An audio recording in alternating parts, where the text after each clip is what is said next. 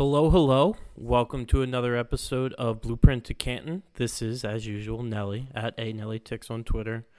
I guess your typical host for this. Riding solo today.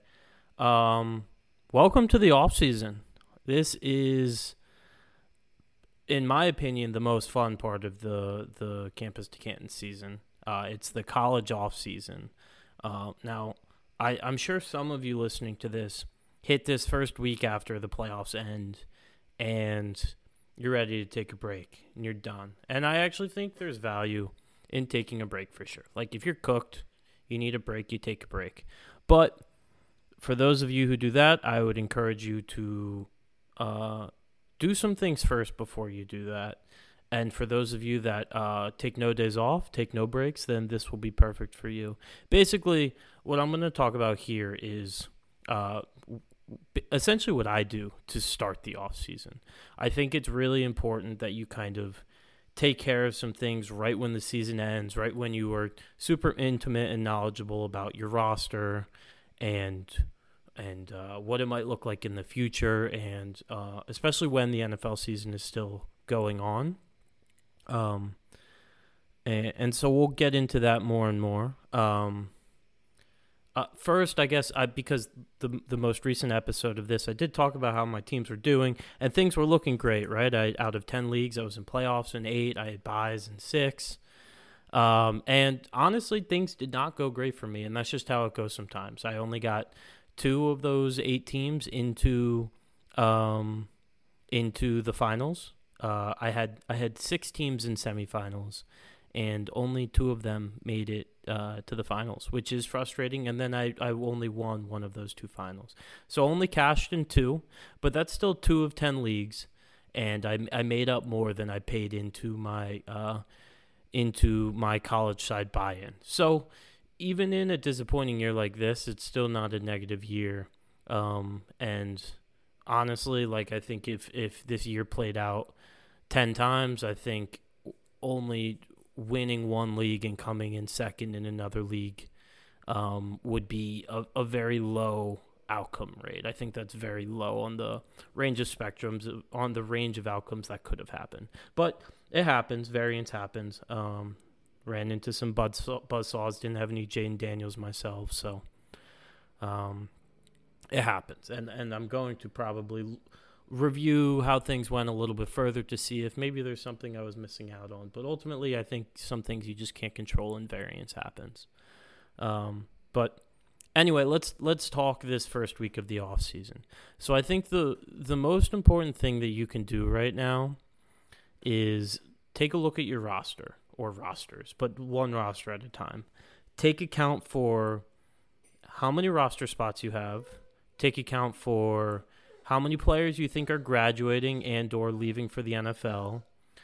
And then take account for how many picks you have for the upcoming supplemental. And basically, what you want is to absolutely have as many picks for the supplemental as you do players leaving. Ideally, you want more, but you need as many picks as you have players leaving. That's incredibly important so that you don't have just empty roster spots going into next year. If you don't have that, what I'd recommend you do is, because the NFL season is still alive, you have some NFL assets that are still tradable. Go ahead and move those borderline useless NFL assets. Or if you're making NFL trade, just get like a 12th round pick in the supplemental draft added. Get a 15th round pick in the supplemental added. Another idea that you can do is move your 5th round supplemental pick for an 8th round and a 10th round. You know, like, get the volume of the picks. The more picks, the better. And at the bare minimum, you need to have enough picks to fill all the holes that you'll have in your roster this upcoming year. Additionally, on top of that, what I would recommend doing is going through your players that will be returning and basically counting up the dead weight, guys that provide no value to your roster. They're no longer Devy assets, and they're also not contributing in CFF. They're basically just dead weight. And those are guys that ideally you don't want on your roster. So those are guys that ideally, again, you cut and you draft to replace. And so take account for the amount of those guys that you have and get draft picks to cover that as well. So if you have 15 guys graduating and then you have 10 more guys that are dead weight on your roster, what you want is 25 picks going into the next year. And that's easier said than done, but it's certainly accomplishable. These late-round supplemental picks are super cheap. Some players have supplemental picks to burn, have more supplemental picks than they have roster spots, and so you can buy these picks for super cheap. But this is in my opinion, one of the single most important things in Campus to Canton is having these basically not wasting roster spots, having enough picks to completely churn your roster, to get rid of anyone who's useless and to fill it with someone who might have some sort of utility, whether that be CFF or Devi. So yeah, the best time to do this is right now because, one, the players on your roster are super fresh in your mind. You know who they are. You know what they might provide you. The season's still going on. It's just no longer CFF season. And two, it's still fresh in other people's minds as well, and the NFL season is going on, so it might be easier to make those trades. But this is something I do every single year. I have a spreadsheet set up where I have all my returning players. I have all my leaving players. I have all my dead weight players who I want to cut if possible, and I have the count of my draft picks, and I go through all of my rosters, and I basically figure out where I need more draft picks, and I take care of that as soon as possible, because I'm someone who can't do this 365 days a year. I like taking some time off in the off season, just to avoid getting burned out.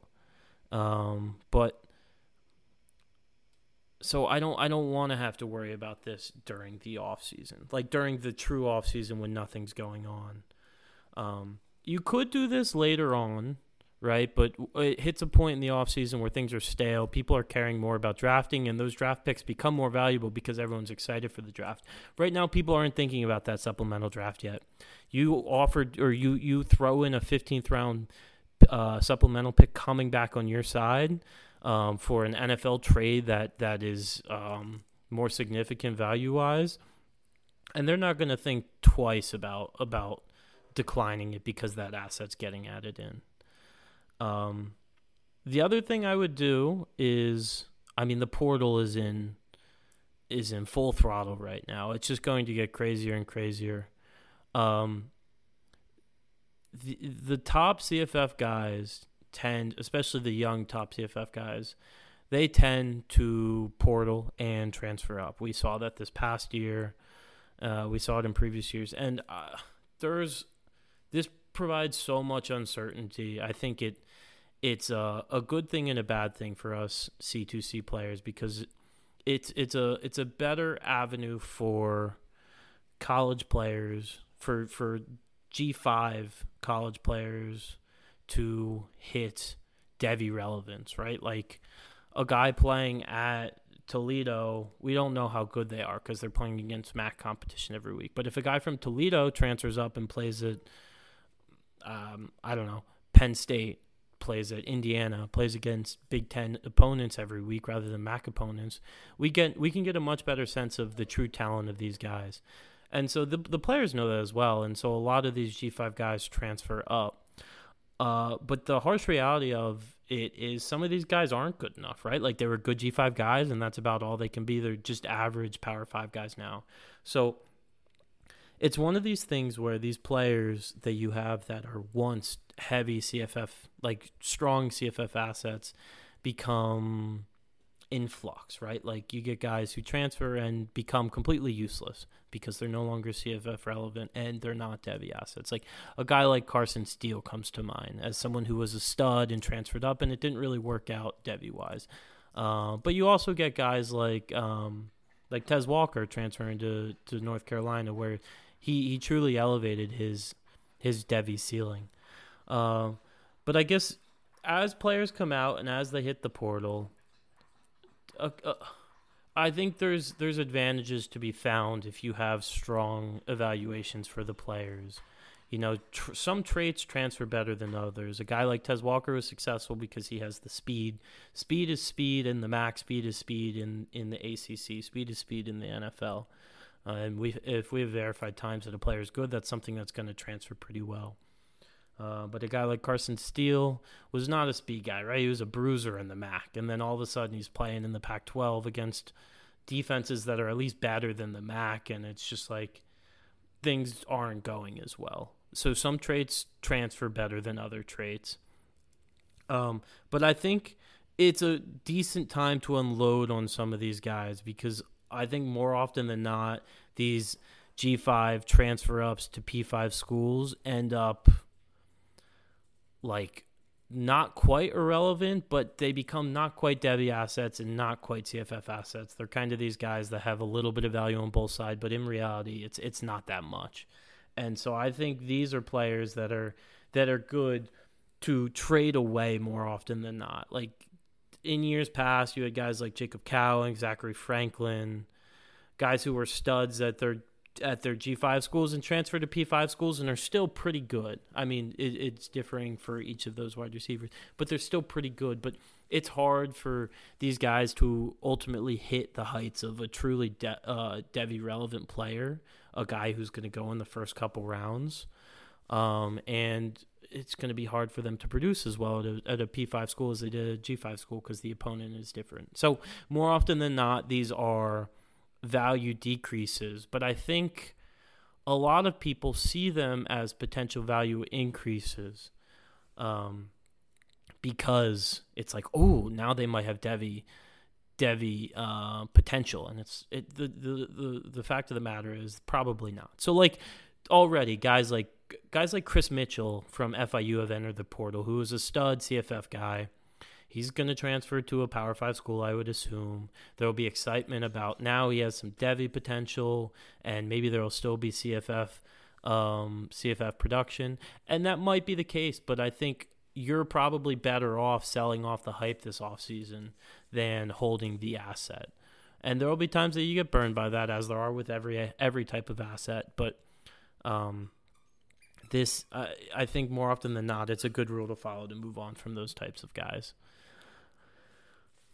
I guess that's it to start the offseason. Really, there's not that much you have to do to start. I just really think it's important that you take account for your rosters and make sure you have the picks to truly replenish your rosters. Because if we're going to follow the kind of guidelines that we've talked about for weeks and weeks now of truly replenishing every year and competing every year, you need the picks to do it to make sure that you don't have wasted roster spots on your roster. Because if you don't, other players will. Cool. So as we get going through this offseason, there's obviously going to be a lot of draft talk. I think there will be some freshman talk. It's something that I'm not very familiar with, but obviously there are other guys at Campus to Canton that are really good at that. I'd like to get into some macro level strategy of like archetypes of freshmen that matter, rather than like, here's how you watch the film for these high school guys. I think that's some guys' cup of teas, but I don't think that suits the needs of what this podcast is basically aiming to produce. But yeah, the off season, again, it's super fun. It is a long time, but this is where your CFF seasons are ultimately won or lost. It's putting in the work in the off season. So yeah, all right, that'll do it for this episode. I know it's a short one, but I'm talking to myself, and again, it's the start of the off season, and I think it's good to just cover what I think needs to be covered at this moment in time. So definitely cover a lot more in the coming weeks and months, but for now, have a good one.